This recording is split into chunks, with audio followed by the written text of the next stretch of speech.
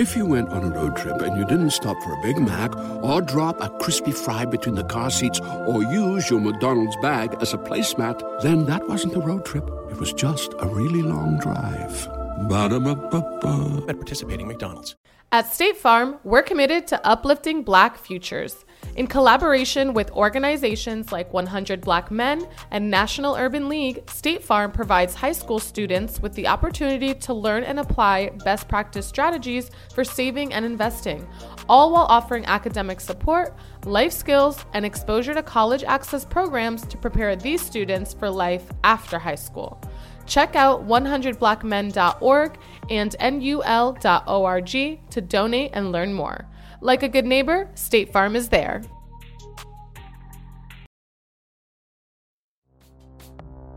But what about the woman who says, I don't have a network. I can't fundraise. I don't know what to do. Who's going to vote for me? How do you reach, teach, and push her? The network thing, that question, that one. I can believe it. Because it feels like they have huge networks of support. Everyone does. Right. Your network They've built it. Is in your phone. Yeah. Your network is your Facebook, Instagram, Twitter. Your network is your family. Your network is your coworkers. It's your church. It's your sorrows. Yeah. Everyone has a network. Heck, it's the people you invited to your wedding. Yeah. Your holiday card list. Everyone has a network. Yeah. So I really want us to retire that thinking that we're nobodies, that we don't have people. There are people that you have influence with. And those are the people that you're going to start with. And if you talk to those people, many of them will be excited that you are running for office. And they will tell you, you are the one that we've been waiting for. Right.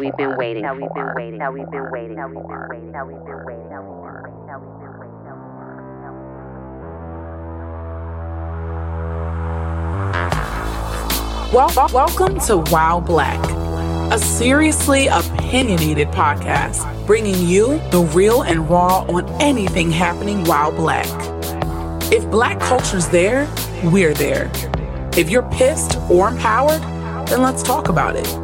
Ride with us on this all Black everything. Everybody, welcome back to Wild Black. Art's not here. He would fill in that moment. Art is tied up today, so it's me solo. But no matter, no worry, because you know we're still bringing you an amazing episode. This one, let me back up. I say everyone is amazing, and everyone is, but today's episode I'm extremely, extremely excited about because it ties to where we are so significantly. But before I tell you everything, I got to hit you with my introduction so you'll learn what we're doing. Now, you've heard me say many, many times that I don't believe in superheroes, but instead, I believe that each of us will at some point be given our own moment to operate as a superhero, our very own moment of heroics. Now, Batman and Superman, they're not coming. They're not going to rescue us. But in that moment, whether it be an hour, a day, or a lifetime, you are coming. If you accept the calling and if you stand in the moment, then the impact you can have on the culture, on the community, and even on the world will be felt literally forever. Now, fair or not fair, Black women have been pulled into superhero moments, especially in the political arena, far, far, far too often. But to our benefit, they've accepted the moment and they've won. But here's something to consider. We know where Superman trained. We know where Wonder Woman trained. But where do real-life, everyday people who are called into their superhero moments train? Where are they taught? Where do they learn? Well, for Black women, especially in the political space, the answer is the passion of our guest today. And so I want to take a few moments and introduce her. So today we've got a dope, dynamic, forward-thinking army of political Black women building. The takeover will be televised, planning superhero moment training, real-life slayer of the political bullshit, creator and the host of the Brown Girls Guide to Politics, president of Emerge, the only organization dedicated to the recruiting and training of Democratic women. and a nationally recognized political strategist, Ms. Ashanti Gholar. Thank you, Darius, for having me. I'm Of so course. excited this worked out, that I was going to be in town for Power Rising, and you and I are able to sit down and chat. Absolutely. So I hit the people with my version of who you are. You tell them, who are you for real? Who is Ashanti? I am someone who is really blessed to be able to do this. Right. And going back to what you're talking about with superheroes, I love astrology. Right. And I have a great astrologist. And during one of my sessions, we were talking about my work and my career. And she said, well, you literally have all the astrological placements to do what you do. Right. Your work relates to women in your astrology. I have a midheaven in Scorpio, which is a placement most people in politics have. What is that? So basically, your midheaven tells a lot about your future and who you are and what you do. And mine is a Scorpio placement in one of the prominent houses that deals with your persona and your personality and what you do. So I found that interesting and fascinating when she told me that. But what really got me is she said, I have a key placement to disrupt systems.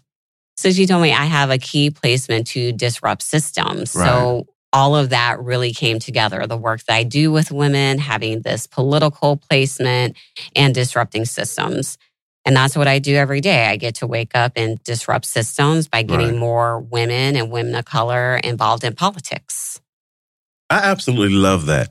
I'm trying my best to not jump into the episode because I got a bunch of questions. So normally Art would grab me at this point because I always have a bunch of questions and he would run through the wild black shit. But in his honor, I'm going to do it today. So I'm going to stop us and I'm going to jump into this. Are you ready? I'm ready. All right.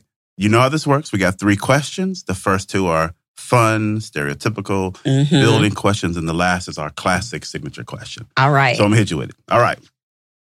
I really don't envy you on this first question because it is difficult, at least for me. Simple pick one.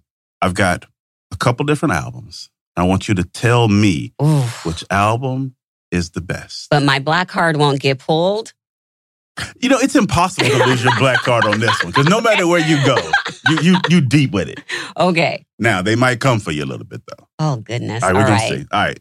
Number 1, The Miseducation of Lauryn Hill versus Janet Jackson's Rhythm Nation. I'm going with Rhythm Nation. Okay. For the fact that I love Janet Jackson. And when she had the big braids pulled up into the ponytail, I had that hairstyle. Like I wanted to be, I had the hairstyle. I had that album on repeat. So I'm going to go with Queen Janet. Okay. Number 2, My Life, Mary J. Lemonade, Beyonce. I'm going to go with Mary J. My Life. Now you talking to me. Because my theme song is Just Fine by Mary J. Blige. Okay. This third one, this one is the most difficult for me, personally. Maxwell's Urban Hang Suite. I had something, till the cops come knocking, wherever, whatever, whenever, versus D'Angelo's Brown Sugar. For me, that is a tough one. If I need to chill, if I'm cleaning the house, I just want to vibe, I got to go with Maxwell. All right. Okay.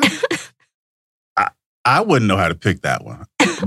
Both of those albums, and I said albums so you see my age, I still play right now. Okay, last one here. Jill Scott, any album, any song. Erykah Badu, any album, any song. I got to go with Erykah Badu because you got to call Tyrone. Just an absolute classic. I think that relates to all women, not just Black women. Mm-hmm. We all have that relationship when we're like, yeah, call your friend, come get your shit. I can rock with that. All right. You ready for question 2? All right. Right now, a whole lot of the world, especially the white world, is really upset at Black folks right now. And they're always mad at us about something. Yeah. I mean, our existence makes them mad. But right now, they are mad because a fictional character, Ariel, has been recasted as Black, right? Mm-hmm. So I want to take this opportunity to make those folks even more mad. Mm-hmm. If you could sit back 2, 3, 4, 10, I don't care how many, what fictional characters would you recast as Black and why? Oh. I had fun with this one. This is my a mind went all kind of places. really fun question. But I love the fact that The Little Mermaid is Black because I actually tweeted about this after watching one of the reaction videos where there was a little girl, she freaked out. She's like, she's brown like me. And she was so giddy about seeing the movie. I sent those to several friends. It brought back tears and all kind of things. But even for me at this grown-ass age, who needs an alarm in the morning when McDonald's has sausage, egg, and cheese McGriddles and a breakfast cutoff? Ba-da-ba-ba-ba. The Little Mermaid was my favorite Disney movie. Right. So I would have had the exact same reaction. Right. But some of my favorite movies have been cast with Black people, like Steel Magnolias. Yep. When they did the all Black, I was Jill like, Scott in that? Yes. Wasn't Jill Scott in that one too? Yes. Yeah. Yes. My wife loves that movie in general. Yeah. So I love that. I love science fiction, so I love seeing all the Black Marvel characters. That made me think Star Trek. Let's make Captain Kirk Black. Yes. Well, they would be pissed. Oh my goodness. They would be pissed. And for me, I just want to see us everywhere because we can do the roles. Yeah. It gives a different vibe and a different energy. But yeah, I'm excited about seeing all these Disney characters and Marvel characters become Black. Just more Black people. Yeah. In those two spaces is what I would like to see. Yeah. As I was writing that question, the one that popped into my head, because I'm a science fiction guy, science fiction and science fantasy guy, Star Wars. Mm-hmm. I want to see Princess Leia Black. Oh my goodness, the buns. And if she's Black, then exactly. But if she's Black, then Luke has to be Black because they're related. They're brother and sister. Yeah. Well, do you know how much they would lose their mind if we did that? Oh my! They would be rioting outside the theaters. To the powers that be, let's get a Black Luke and Leia. Love it. All right. Question 3. What do you love most about life while Black? At State Farm, we're committed to uplifting Black futures. In collaboration with organizations like 100 Black Men and National Urban League, State Farm provides high school students with the opportunity to learn and apply best practice strategies for saving and investing, all while offering academic support, life skills, and exposure to college access programs to prepare these students for life after high school. Check out 100blackmen.org and nul.org to donate and learn more. Like a good neighbor, State Farm is there. I love being a Black woman. Although it has its challenges, you have those good days, those bad days. I just love being a Black woman. And I mentioned before, I'm out here for the Power Rising Conference, which is a Black women's conference. And it is the highlight of my year. Just to be in a space with other Black women who care about their communities, who want to make change. I love us. And I was watching a clip. It was of Keke Palmer, and she was doing like a game show, and the word was Titanic. And she was saying, Rose, Rose. And the host is like, your partner's not going to get that. Mm-hmm. And the host got it, that it was Titanic. Because I'm just like, that's how we are with Black women. We got a language. We have a language. Yeah. We're just the best. I love that. I'm supposed to go into the dope quote here, but I'm going to flip it again. The rules don't really matter. You brought up Power Rising, and I want to take this opportunity real quickly to let our listeners know, what is that? What does it do? What's it for? Power Rising is the brainchild of the Bishop Leah Daughtry and Mignon Moore. They're two of the Color Girls. They have a great book. I recommend everyone read it. Mm-hmm. They paved the way for me to be here having this conversation with you. After the 2016 election, they really wanted to do something to empower Black women, not just politically, but our whole selves. Mm-hmm. And they created the Power Rising Conference, which is Black women from different generations coming together to talk about health and wellness, to talk about tech, to talk about finances.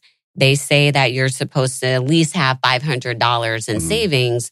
Most Black women don't have that. Right. So we talk about how do you even get to the $500 before you start investing in a 401k and stocks and all of that. We talk about politics. I'm going to be leading a conversation on the midterm elections and what does Black women need to know, because yet again, everything is on the ballot.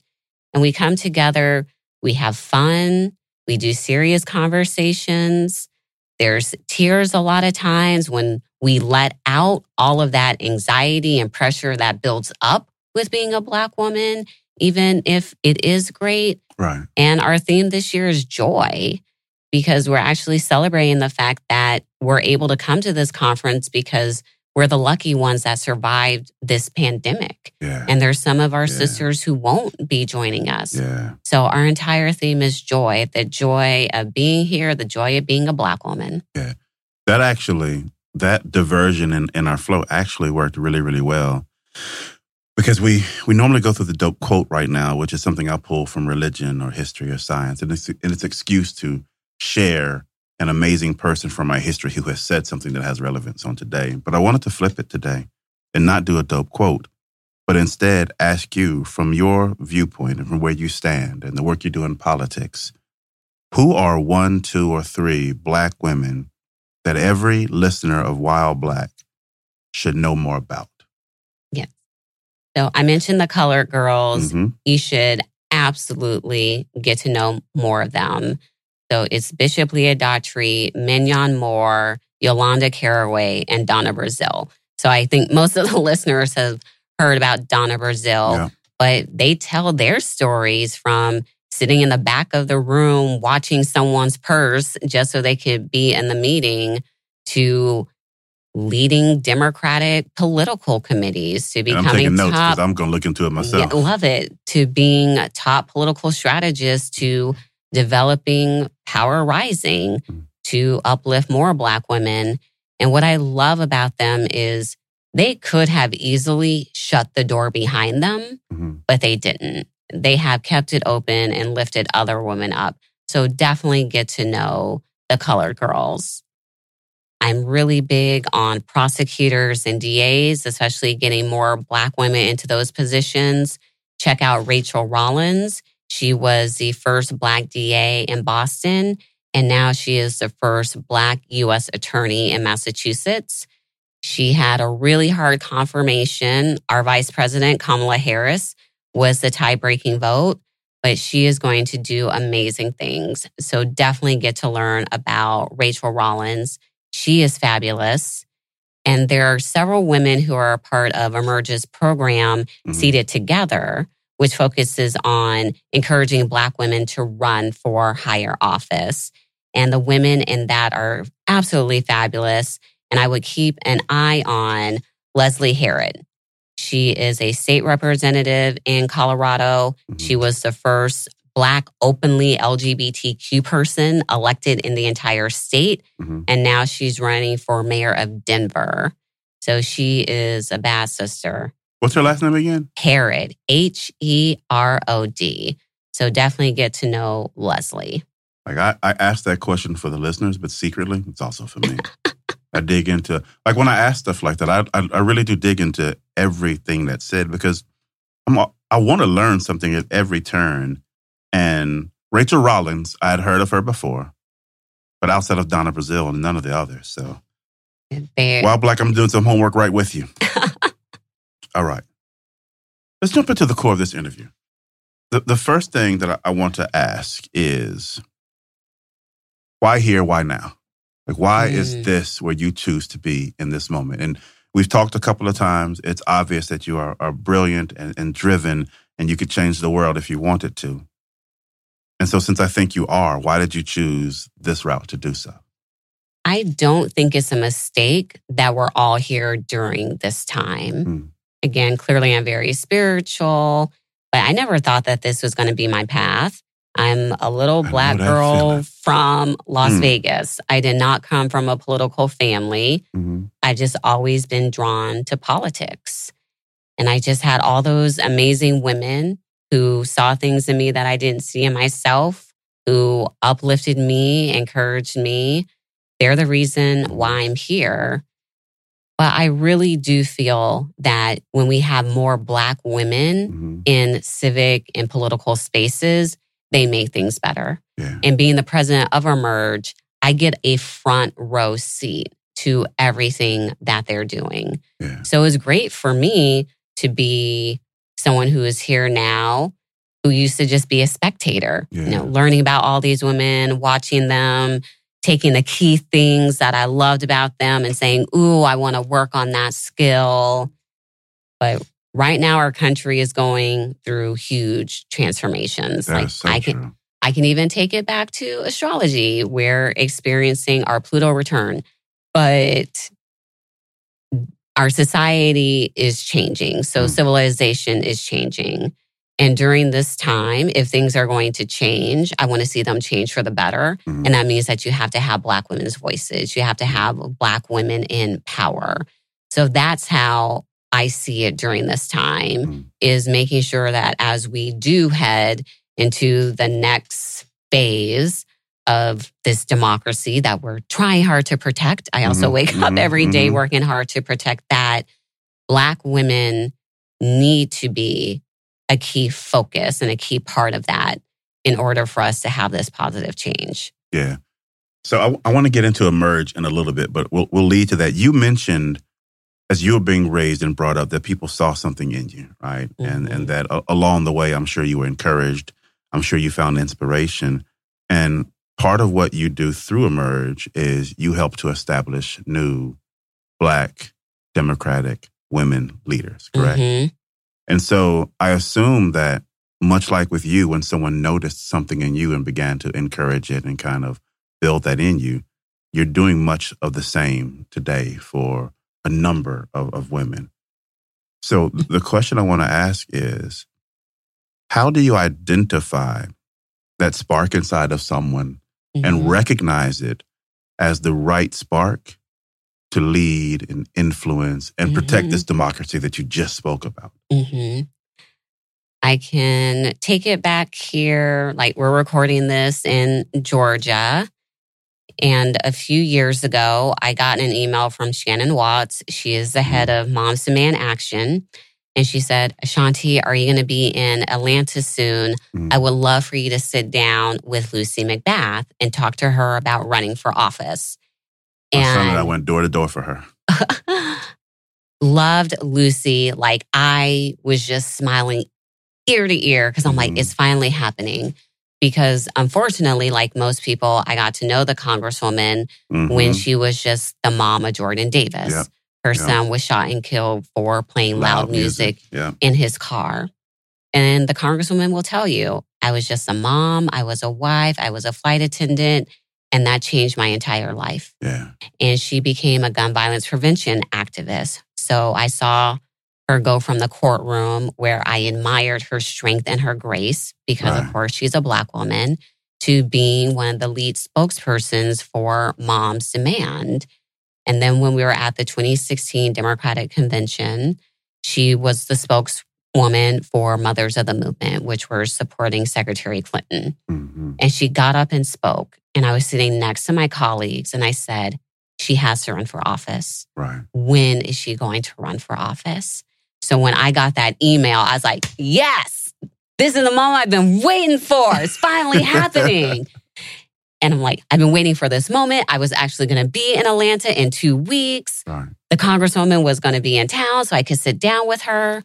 And we chatted for 3 hours. We chatted about her path. She told me all about Jordan. And she's like, I don't know. Should I be doing this? Should I be running? And I said, Lucy, you have everything in you already. What we'll do at Emerge is just teach you how to harness it and turn you into that elected official. And she still walked away Superhero moment unsure. training. And I was just like, oh, did I fail? Did I fail? The team was like, how was your conversation with Lucy? I said, I don't know, y'all. I don't think I got her. But then I got an email that she was going to run for the state house here in Georgia. And I also told her, if you run, we'll train you. We had a regional boot camp out here in Atlanta. And she was in the class, sitting there, taking her notes, learning how to fundraise. Right. I'm sure to no one's surprise, she was at the top of the class with her speaking, with her fundraising, with how to put together a campaign. She was a natural. She had it in her. And then in February of 2018, I got a call from Lucy. And she said, Ashanti, I've just been praying on it. She's a big woman of faith. And I need to be running for Congress. That's where I can make the real change that I want. That's where I could really help Jordan and do the work for my son. If you went on a road trip and you didn't stop for a Big Mac or drop a crispy fry between the car seats or use your McDonald's bag as a placemat, then that wasn't a road trip. It was just a really long drive.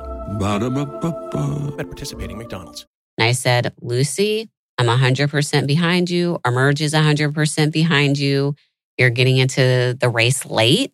So I think you can definitely do well in the primary. You'll probably have a runoff and you can win the race in the general by 1 or 2 points. This is just me thinking about that seed and Lucy. And she got into the race. She did end up going into a runoff. She won the runoff. And she beat Karen Handel that year by 1 percentage point. I remember Karen Handel, if I remember right, she had record-breaking fundraising that year. She did. Yeah, She did. They made a big deal because it was right here, of course. Right. Yeah, I remember that. At State Farm, we're committed to uplifting Black futures. In collaboration with organizations like 100 Black Men and National Urban League, State Farm provides high school students with the opportunity to learn and apply best practice strategies for saving and investing, all while offering academic support, life skills, and exposure to college access programs to prepare these students for life after high school. Check out 100blackmen.org and nul.org to donate and learn more. Like a good neighbor, State Farm is there. So she became Congresswoman McBath. And in February, no, not in February 2019. In 2019, we had our Emerge annual event. And we had 5 of our alums who had got elected to Congress in 2018. So we brought them out for our event so everyone could meet them, hear their stories. And it was everything to me to be able to introduce everyone to Congresswoman McBath.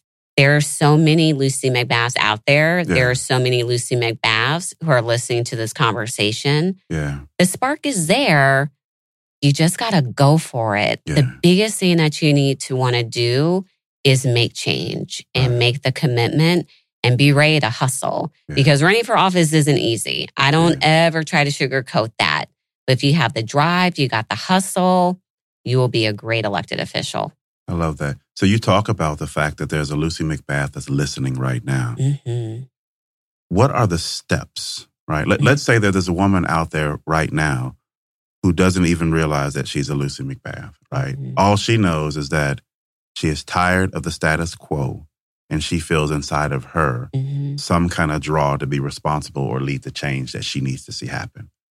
For that woman, what are the most simple steps that you can recommend that she take to begin to position herself, to become, to aspire to achieve, to change, to whatever word you want to use there? What should she do?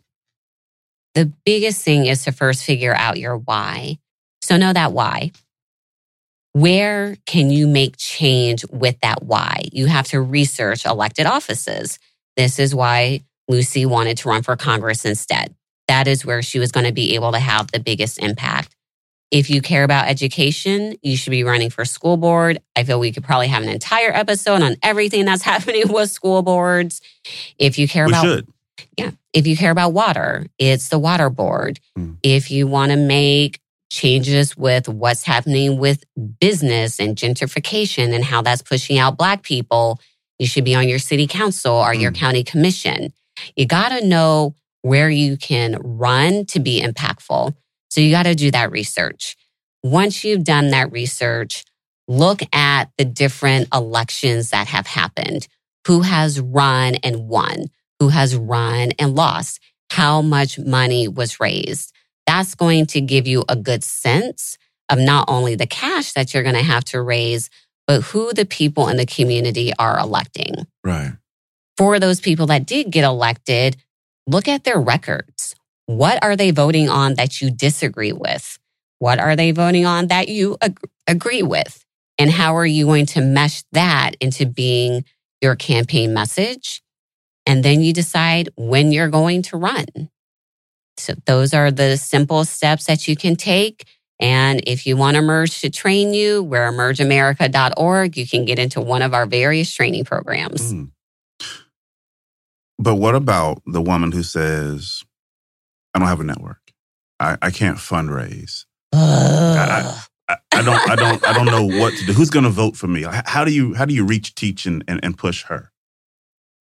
The network thing, that question, that one. I can believe it. It feels like they have huge networks of support. Everyone does. Right. Your network built it. Is in your phone. Yeah. Your network is your Facebook, Instagram, Twitter. Your network is your family. Your network is your coworkers. It's your church. It's your sorors. Yeah. Everyone has a network. Heck, it's the people you invited to your wedding. Yeah. Your holiday card list. Everyone has a network. Yeah. So I really want us to retire that thinking that we're nobodies, that we don't have people. There are people that you have influence with. And those are the people that you're going to start with. And if you talk to those people, many of them will be excited that you are running for office. And they will tell you, you are the one that we've been waiting for. Right. We can teach you how to fundraise. That can easily be taught. It's one of the biggest things that women want to know about when they come to the program is, how do I raise all of this money? And we show you how. And especially with Black women, we do get outraised. We do get outspent. But what we don't have in money, we make up with a good message and shoe leather. Yeah. Getting out there talking to people. And not every race is millions of dollars. Yeah. There's some races where you only need to raise $2,500. Really? $50,000. Right. Because we have this notion. Right. Everything feels huge. Yeah. Because what do we see? We see these billionaires influencing everything. So we immediately say, well, I have to be a billionaire to influence politics. And I don't know those billionaires. Yeah. So they're not going to support me. Yeah. But when we all come together with our small dollar donations, the 1% has nothing on us 99%ers. I love that. With the way that we are able to influence things, right. Your $5, your $10, your $25 matters. It matters. Yeah. And that is what Black women are winning off of. Yeah. Those small dollar donations. So we can teach you how to do everything. We can teach you how to get up and do the stump speech, pulling together your story.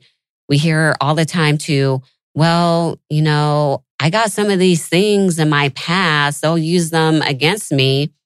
Let's talk about it. Everyone's got that thing. Everyone's got it. No, except me. I don't have anything. It's probably a very big lie. Let me be quiet for somebody digs it up. And we talk about it. We had an alum who was running in New Jersey. She had to declare bankruptcy because she lost her house, like so many people during the whole mortgage crisis. Yeah. And she was just mortified and embarrassed. But it was the reason why she was running. And we said, that is your why. That is your story. Right.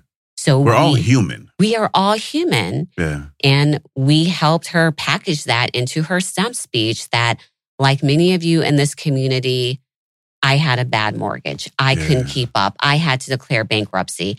I am running to make sure that this never happens again and that we're able to support our community. I'm relatable. I'm human. I'm just like you. I'm human. And that's why I'm here. And she beat out a white man who had been in that seat for over 10 years. Yeah. Like this Black woman being her authentic self. Women who are like, I haven't passed the bar. It took me so many times. Like, it took Kim Kardashian a lot of times to pass the bar. Yeah. That is normal. You're superhuman if you're passing the bar on the first time. And the reality is no one asks how many times did it take you to pass once you pass. No one even thinks about that. Because especially as women, there's these things that we'll put on ourselves. Mm-hmm. One woman said she wasn't going to run for office until she had the perfect credit score. And I said, no one's checking your credit score. Mm-hmm. They don't run a credit report when you run for office. But because of who she saw being elected, she felt that she had to have all of those things in order to run. I wonder how many barriers do we create in our own mind? Because personally, like one of the things that I do on the podcast is I'm very, very open, probably more so than some people would like. And I'm one of those people who, since I was probably in my early 20s, and I'm no longer in I'm 46 now, I have toyed with and thought about and had political aspirations that flowed in and flowed out, but I always had a reason why I didn't. Mm-hmm. I remember hearing someone who was running say something that I thought, and that became a reason. Okay, well, he's got it. Mm-hmm. Right? So I wonder, how often do you see people create these barriers in their mind that stop them from finding their way to their point of passion? All the time. Yeah. We are our own worst critics as people. Yeah. And especially when you're running for office, nothing is going to be perfect. Yeah. Something will always be off. The timing, you're dealing with family stuff, you're in the middle of a job transition. Unless you are rich, a realtor or retired, nothing is going to line up perfectly in your life to run for office. And I also think so much of that has to do with the history of our political system. Yeah. It was built for white land-owning men. Yes. They never anticipated the political participation of women. They never definitely anticipated the participation of Black people. Mm-hmm. So now we are here disrupting the system. So it goes back to my astrological placement. This is what I do. I disrupt the system. Right. So of course there's going to be barriers and challenges and hardships because it wasn't meant for us. Yeah. But we're still doing it and we're still making positive change. Yeah. So we've talked about a couple of things, but we've talked about that person who is a Lucy, but doesn't necessarily realize it. She has to go and figure out her why. She has to begin to evaluate what political office or position can best answer her reason for being. She has to get over the barriers, real or imagined, in her mind in order to take those steps. She's done all of that now. You've mentioned emerge many times in this interview. So now I want to take a second and let's dig into that because it feels like that's what's next, right? She's done all this work.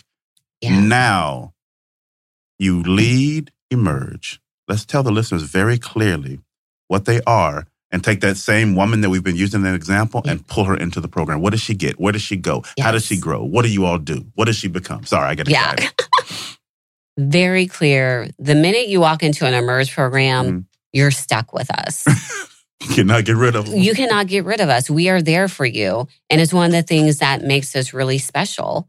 You're entering a program with about 25 other like-minded women who share your same passion and drive to want to run for office. Right. And you're doing it majority of the time in one of our state affiliates. We have 27 state affiliates. Right. And what we do is we say that your path to public office starts the minute you step into that program. And we begin to demystify everything that people want to know about running for office. How do I get my name on the ballot? Do I just go pay a filing fee and my name is on the ballot? Or do you have to go collect signatures? Because in some states, you have to collect signatures to be able to qualify for the ballot. All right, my name is on the ballot. Where do I find a campaign team? How do I write a campaign plan? How do I set up a canvas? How do I set up a fundraiser? Where do I find all these people to support me? How do I create my elevator speech, which is 1 to 2 minutes? How do I create my stump speech, which is longer? How do I prep for a debate? we go through all of that. And you're able to ask the questions. There's no silly questions. And we do it in the framework of women because we know it is very different. Are you going to wear pants? Are you going to wear a dress? If you're a more casual person, we say just show up as your authentic self. What we don't want you to do is get up there in heels and dress and then you're falling down during the debate. No. Right. We teach them that you are already enough. You have everything. We're just going to put a little bit of polish on it and bring it out. And by the time they're done with the program, they are more confident in what it takes to run for office. They're more competent about what they need to do. And it's less lonely because you now not only have the state network, you have a national network of people that are rooting for you. We've trained 5,000 women to run for office. Currently, over 1,000 of them are serving in elected office. That's a pretty good percentage. I think so. Yeah, I always like to get that percentage. in whenever I'm talking about Emerge. It was going to be my next question, but you got there already. All good. You talked about the things that Emerge can help to teach. What are the innate things that a woman needs to have inside of her already that Emerge cannot teach? What should she be looking for or recognize in herself? That you're already enough, that you can do it. It's just, again, putting polish on it. Yeah. Getting up there and asking people for money, we teach you how to do that. We ain't Beyonce. Nobody wakes up like this and is the perfect candidate for office. I also like to dispel that myth. There is no perfect candidate for office. They're always going to not do something perfectly. Right. They're going to make mistakes. They're human. Everybody loves McDonald's fries. So yes, you accused your mom of stealing some of your fries on the way home. But the bag did feel a little light. Ba-da-ba-ba-ba. So first thing I'm going to tell you is get rid of the perfectionism, because that can be the thing that really brings you down, where you'll be so stiff and I got to have all this in order. And am I saying this the right way? Am I doing that the right way? You just got to show up and be who you are and keep that why. But we got to get rid of the perfectionism. I think that's the biggest thing that drives women candidates down. We had one woman who was running in South Carolina, and she was wearing a beautiful dress to a party committee meeting, and she got up and spoke. And then afterwards, a whole bunch of men went up to her and lambasted her because she was showing her bare shoulders. And how dare she? And she should have had her shoulders covered. And how could they take her seriously? And it deflated her. Just deflated her. Just those men, like, first of all, like, you got beautiful shoulders. If our forever First Lady Michelle Obama can show her shoulders in her official portrait, but there's going to be things like that. And just know that's their opinion, you know, as some older white men who wanted you to be what they expected. They wanted to deflate. Right. Yeah. They wanted to deflate. Yeah. And that just tells me they just ain't about having women in elected office at all. Yeah. Because they saw you. They knew what they were doing. They knew what they were doing. Yeah. Like, and you had to be their ideal of a woman that they would vote for. And we told her, like, that doesn't matter what they thought. They may not want to vote for you, but other people are going to vote for you. And she did go on to win her race. But geez, just that moment, our executive director called me and told me about it. And I said, over some shoulders? That's wild. Because she didn't have on a blazer or a cardigan? Maybe think about the tan suit in Obama moment. Exactly. Yeah. Just, there's always going to be someone who has something to say. And if they don't vote for you, it doesn't matter, because there are people who are going to vote for you. I want to take that story and ask a question. I want to be really clear.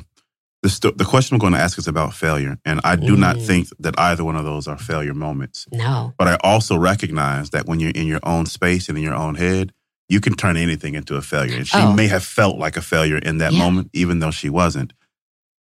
But we often talk about the role of failure in business, right? We have these amazing stories about some of our largest entrepreneurs who have failed 13 times and 15 times. And we inspire people behind the message of it's not about how many times you get knocked down, it's how many times you get up, yada, yada, yada. Yep. Talk about the role of failure in politics, because this is my own thought. Oftentimes when you fail as an entrepreneur, the audience to your failure is small because you have not made it. Right. But when you fail as an aspiring politician, and in this case, failure to me might feel like losing a race, that's done on the public stage. So how does failure play a role in the significant success of a Black woman in politics? That is real.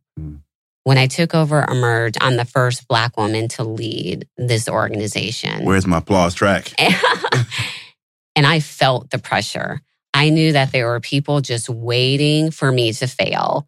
They did not like the fact that there was a transition in our organization, that someone new was coming in. The network was majority white. And now they got to listen to this little Black girl. And what does she know? And why did they pick her? Like, first of all, over 500 people apply for this job. And it's me. I kicked all their asses. Say that. So clearly... Where's that damn applause track? So clearly, I had what it takes to do this job. And that's something I had to keep in mind. Right. Like, Shanti, 500 people wanted to lead this organization. Right. And you were the one. It's me. Our board picked me. I had the support of our team for me to lead this. And we just know that there are people who want for us to fail. They will do things to try to make us fail. They get off on our failure. And the thing that I keep in mind is, but none of those people are putting themselves out there.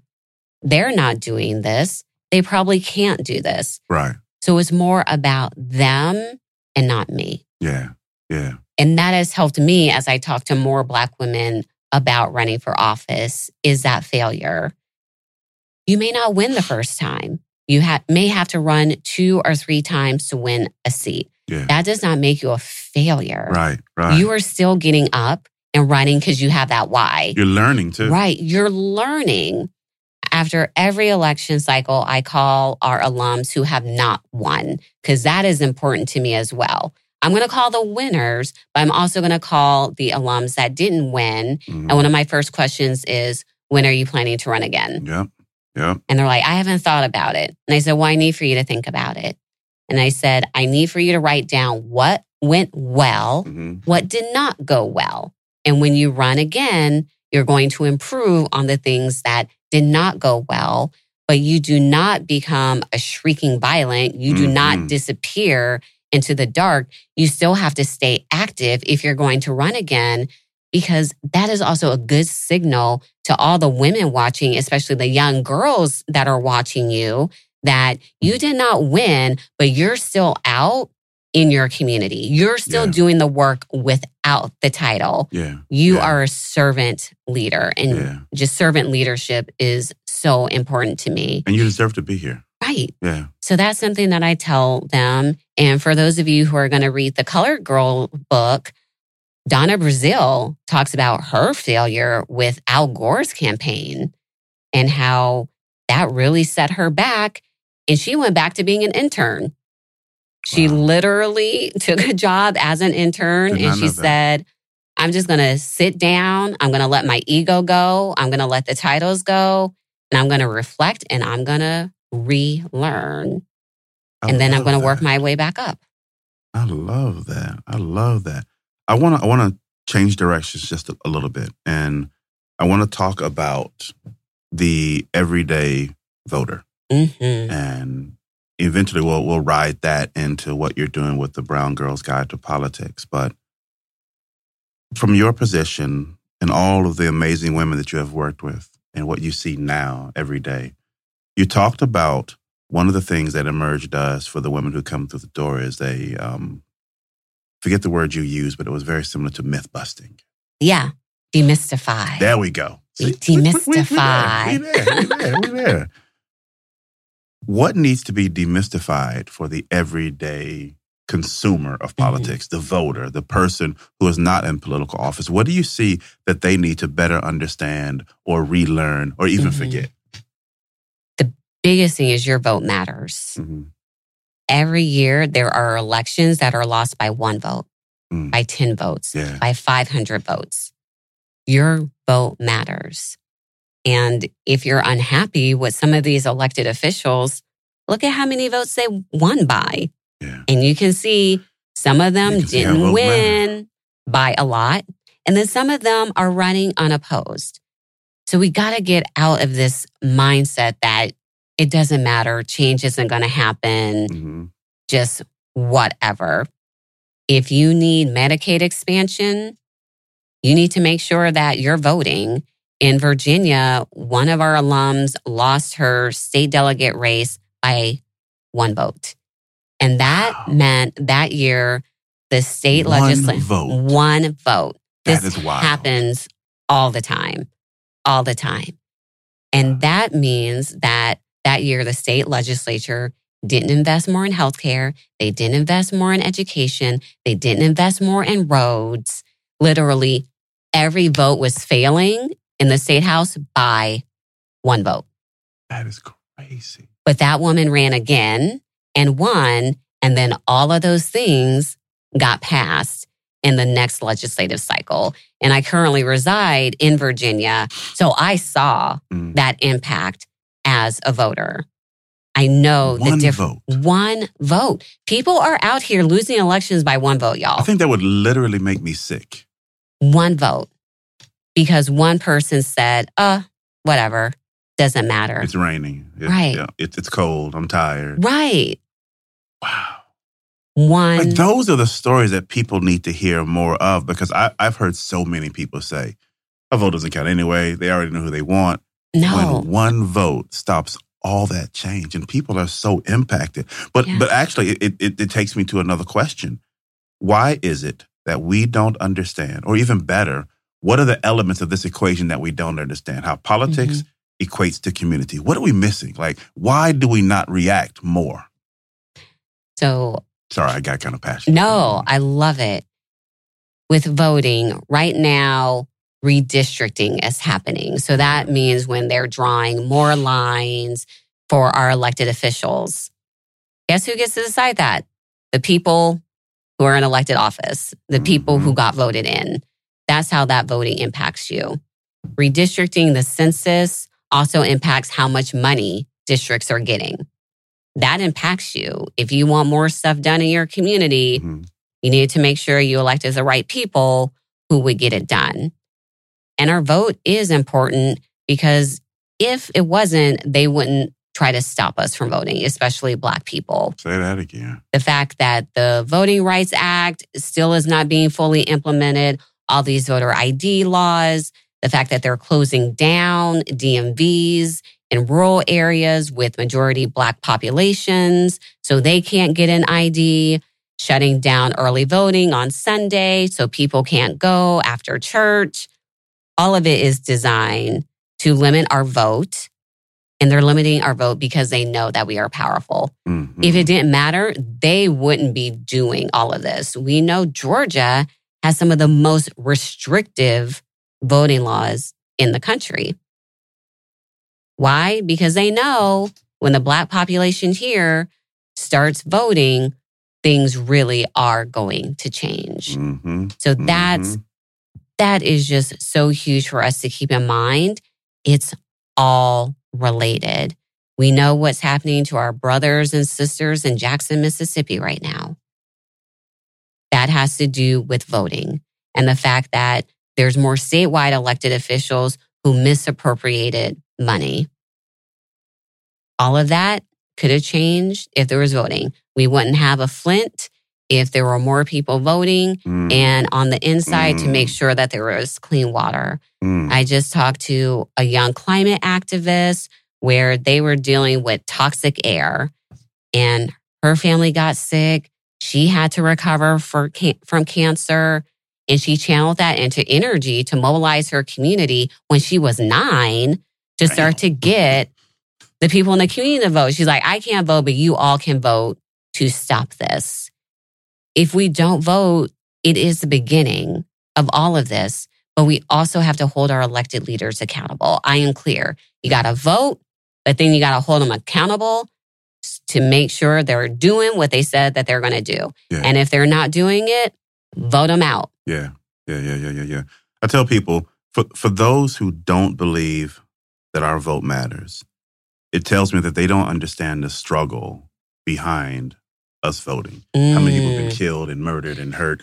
And I tell it, go listen to Fannie Lou Hamer's speech to the DNC. I don't remember, early 60, 61, 62, in that time frame. And I mean, she dictates like everything she went through. Yeah. And to think about the fact that in 2022, we're still fighting for these same things. They're still pulling some of the same things they did to her in the early 60s today. It's a playbook that's lasted for 60 plus years. Like, it obviously matters to me. Same. And people say, why is voting so sacred to me? People literally died, were beaten, tortured for me to have this right. Yeah. And I'm just not taking that for granted. I find it frankly disrespectful. That may be an unpopular opinion, but when we have people in our community who wanted this so bad for us that they gave their life, look, you gonna see me at that poll? Amen. I don't remember which election it was, but here in Roswell, it was pouring down rain. I literally stood in the rain. I had on a black shirt and jeans, and I was soaked through. So much so that the news interviewed me about, why did you stay? Yeah. And I went through my spiel. First off, they didn't know who the hell they were talking to. You probably should have never put that camera in my face. But when I got to the point and I started talking about people who had died, and I talked about my grandparents, they literally stopped recording me. Like, in that moment, put the camera down and everything, and walked away. I was so shocked, but also not shocked at all at the same time. And so then I went inside, voted, and went on home. And sure enough, none of that ever came out. But one place I want to go is, we're talking now about the public and public consumption of the vote in politics. And so I want to lead that into the Brown Girls Guide to Politics, and the fact that that is a platform that is consumer-facing, right? But also, people can tap in if they are interested in politics. They can tap in if they want to learn more about politics. They can tap in to be taught, to be inspired, to be educated. Tell us a little bit more about that platform, why you created it, and what someone can expect to hear when they tune in. And you should be tuning in, folks. You know how we do here. When something happens to your kitchen, you might say, "This is ludicrous." But that won't fix your home. That will only get you the rapper, Ludacris. Having trouble? Don't panic. Don't be alarmed. You need to file a claim? Holla at State Farm. Like a good neighbor, State Farm is there. That's right. You can file a claim on the app or call us. Thanks, Mr. Chris. No matter how ludicrous the situation, like a good neighbor, State Farm is there. State Farm, Bloomington, Illinois. The idea for the BGG came to me one morning. I was on my way to speak at some event, and I had an email from a young girl. And she said, "Hi, I hope this reaches you, but I'm really interested in politics, but I don't know where to start. I love this. I want to get involved. But could you help me? Could you guide me? Could you mentor me?" And I got emails like that just all the time. Just even when I was out doing events and conferences, young girls asking, how do I get involved? Women asking me, how can I get my daughter involved? Can you talk to my granddaughter? You know, them wanting them to have that activism. And I was in my position because of other women who believed in me, other women who saw in me, you know, saw things in me that I didn't see. And I've always been about paying it forward. My first official boss in politics was Congresswoman Shelley Berkeley, Jewish woman, like my Jewish mother, my forever boss number one. And she used to always do so many things for me, invest in me. And I would always just be so thankful. Oh my gosh, thank you, Shelley. This is the best. I can't believe I get to do this. And she said, Ashanti, I know you're going to be in a big position one day. You just need to make sure you pay it forward. So how was I going to pay it forward? And that's when I came up with the idea for the BGG. How do I make this easily accessible when for some people it's really not? The fact that I now have access to the colored girls is a big deal for me. So how do I make it so that other women have access to this world of politics? Right. The BGG just started off as a blog. I said, we'll start to share our stories. I'll put up information on different groups that people can reach out to get involved with. And I reached out to some of my fellow women of color in politics and was pretty much like, hey, so you want to join me in putting all our business out on the internet for this BS that we have to deal with in politics? Right. And several of them replied back, and we would just share different stories. And our most popular blog series, still to date, is called Being the Only Brown Girl in the Room. And everything that you have to deal with. And the feedback that I got from people is, we want to hear more of these stories. We want to hear more of these conversations. So we turned the Brown Girls Guide into a podcast where we talk about the world of politics from the point of view of women of politics, but in a very simple, easy, digestible way. Right. Because people also think that politics has to be everything that you see on C-SPAN and these large 2-hour debates. It overwhelms you sometimes. Right. No, we're going to talk about how you started your organization because you didn't see an organization like this being led by women of color. What made you want to run for office?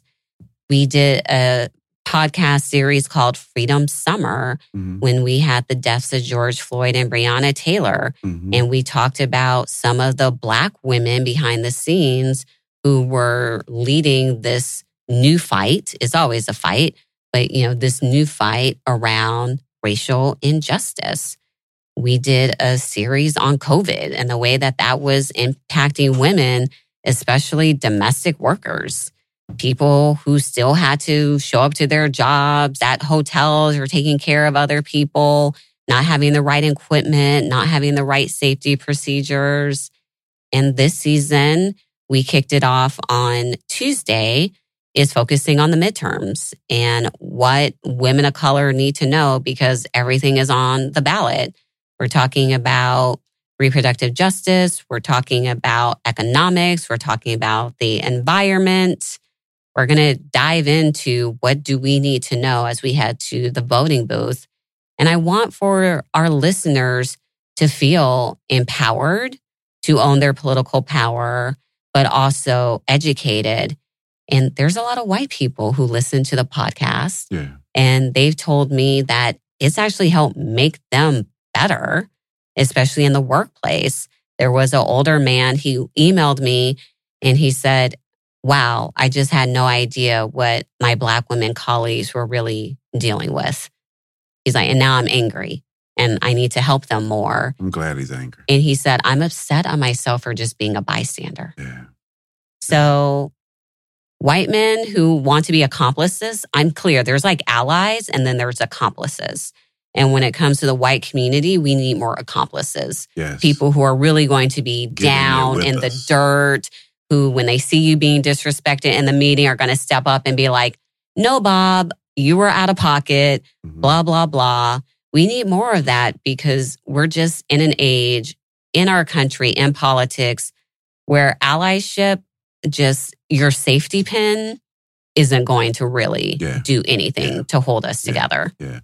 You said, I want to ask one more question. You mentioned bystanders, and it made me think, for the people who do not want to be in politics. First off, that doesn't mean they don't want to be political, but they don't want to be in politics. And they also don't want to be a bystander. What courses of action do they have at their disposal? What can they do? Things, you do not have to be the candidate. You do not have to be the campaign staffer. You don't have to be the volunteer. Those are all things that are a part of the political ecosystem. But we'll go back to voting. That's the biggest thing that you can do. If you are excited about a candidate, though, talk to people about that candidate. Encourage other people to vote for that candidate. That is you being politically engaged. When you donate to a candidate, that is you being politically engaged, involved in politics. And with donations, we talked about it a little bit, but when you love the fact that you gave someone $5 and now they're in elected office, you helped did that. Yeah. You own a piece of that campaign just by it's your like small or stock or something. It is. Yeah. And when Obama ran, he did open up this new theory about small dollar donations where asking people for $3, asking them for $10, people gave. Yeah. And that's why we saw when he won that election, people getting out of their car, dancing in the street. They had a piece of that. Not only their vote, but oh my gosh, my $5 helped get a Black family in the White House. I love that feeling. I adjust my budget to make sure that I'm doing political donations. Yeah. I can't just tell these women to run for office and not support them. Walk the walk. Now there's a lot of them. You ain't getting a lot of money from me. I also run a nonprofit. So I'm not rolling in the dough over here. I'm not a 1%er, but I want to help and I want to elevate them. Right. And just even their excitement when they call me and they'll say, so Ashanti, can you do this? And I'm like, of course I'll do it. They're like, really? Can I tell people you gave me money and you believe in me? Absolutely. Right. And that's what you're doing to those candidates. Like, I'm giving you my vote. I'm giving you my money because I believe in you. There's a woman in Alabama who works a minimum wage job, and she is a sustaining donor to Emerge. Mm. She gives us $5 a week. That's pretty much an hour of her pay. Yeah. And she says she does it because you all are going to get the women in office who are going to help me make more money, who are going to help my children be lifted out of poverty. Like, literally gives me an hour of her pay a week to do this work. How does she donate? She donates online, emergeamerica.org. You can donate 365 days a year. And you can do a one-time contribution. You can set up small contributions. With our organization, we are funded by individuals, so I have to raise every single dollar.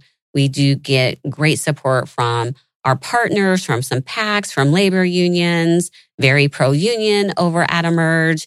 Our staff just unionized, and I was very happy to voluntarily recognize that because it's a part of our values.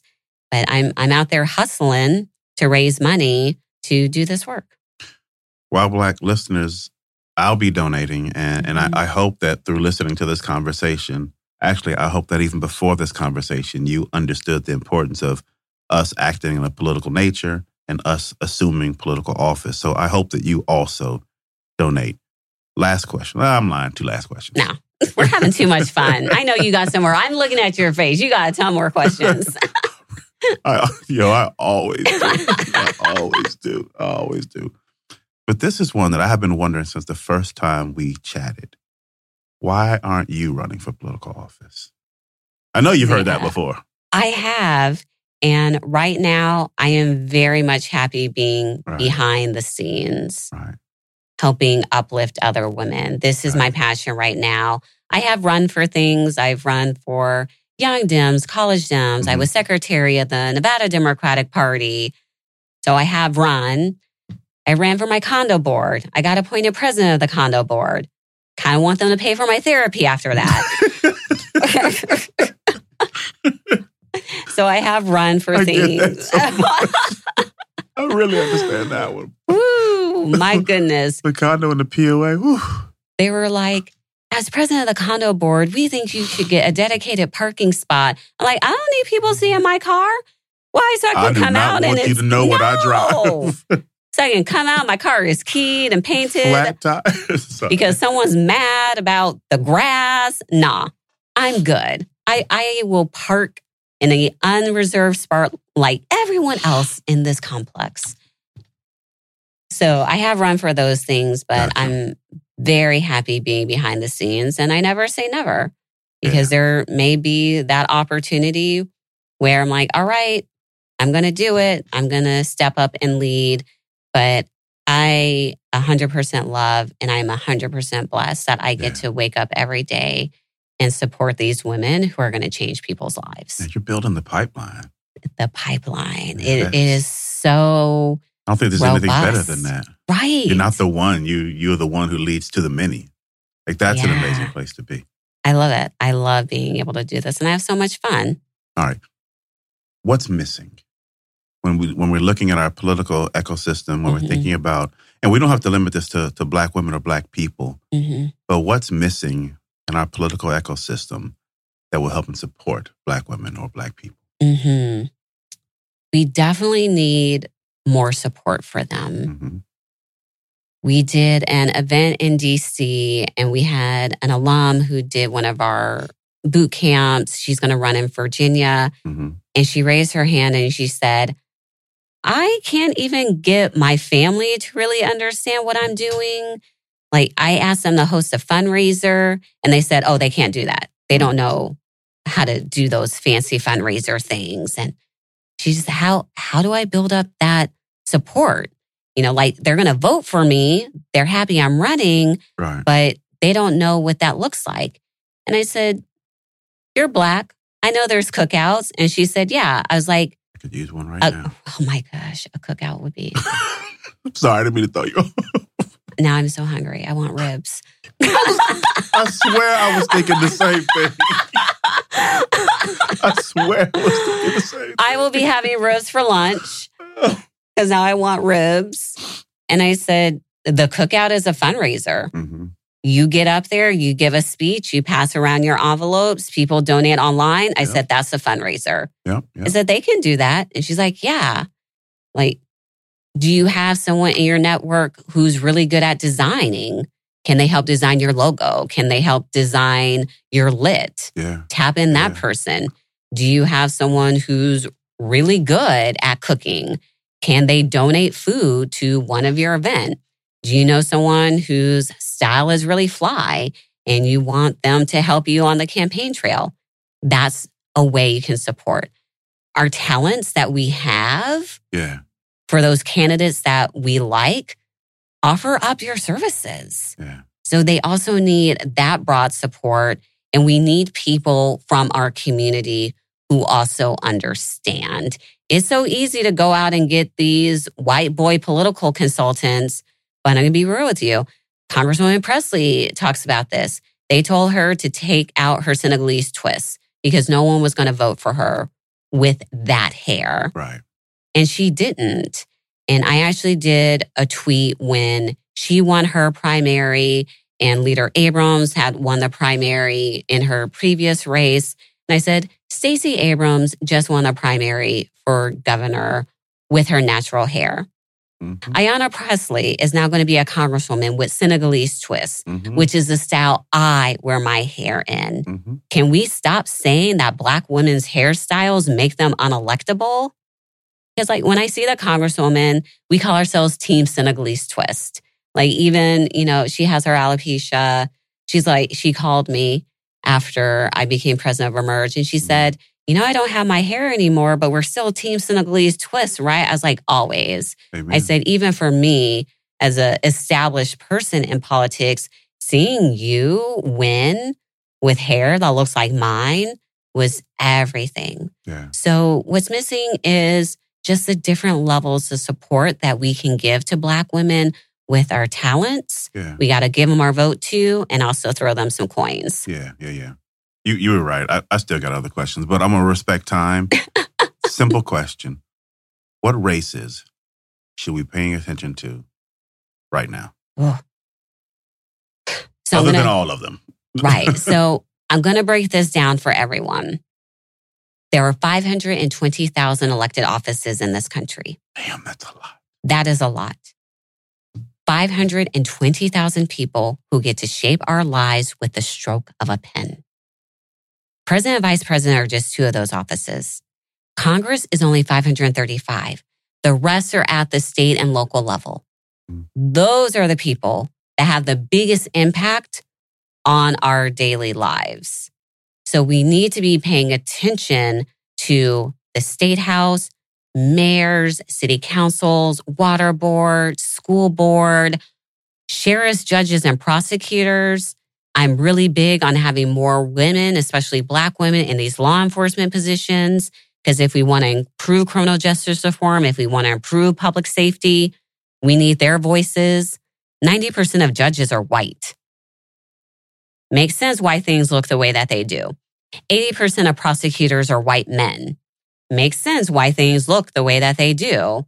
You got to research those people, especially us in the Black community, because it's easy to get in a judge who is racist AF and they will pass down harsh sentences. Yeah. It's easy to get the prosecutor who has so much discretion. Do they get off with an ounce of marijuana? Is it just a misdemeanor? Do they get a warning or do they go to jail for 20 years? Yeah. Prosecutors decide that. And we know there are so many of our Black people that are locked up over marijuana weed charges for nothing, but it was that prosecutor who decided that. Yeah. We need those prosecutors who are going to say, this ain't a big deal on so many things. And I know that can be controversial. Right now, we are having the debate about criminal justice reform. Is it being too lenient? Is it leading to a rise in crime? No, what we're talking about is equity and justice in our criminal justice system. Yes. And we need more Black voices if we're going to get that. So pay attention to those state and local races. We only vote for POTUS and VPOTUS every 4 years. We got to think about the people that are on the ballot consistently at the state and local level. Yeah. Those are the people we need to be keeping an eye on. I love that advice. All right. That's it. At the end of the episode, we always give the mic to our guest to close us out. Tell the listeners whatever it is that's on your heart to share, but please do share how they can follow you, the Brown Girls Guide to Politics, and Emerge. Thank you, Darius, for having me. This was so much fun. I love doing these conversations. As a Black woman leading an organization, it means a lot when I'm given a platform to talk honestly about the great things and maybe the not so great things about being in the position. But I absolutely love doing this work. To the women listeners out there, I want you to consider running for office. To the men out there, I need for you to think about the great women in your lives who need to run for office and encourage them. Yeah. You can find me on Twitter, Facebook, Instagram at Ashanti Gholar, AShantiGholar. You can find Emerge on Facebook, Instagram, Twitter, and YouTube. We have some great videos up on our YouTube, especially for you all who want to know how you can get politically engaged. Check those out. Everything is at Emerge America. And the Brown Girls Guide website is thebgguide.com. And we're on Facebook, Instagram, and Twitter at the BG Guide. And the new season is out of the BGG podcast, wherever you listen to your podcast. I love it. Ashanti, sister, thank you so much. Thank you. All right. Wild Black, we out. Peace. Everybody loves McDonald's fries. So yes, you accused your mom of stealing some of your fries on the way home. But the bag did feel a little light. Ba-da-ba-ba-ba.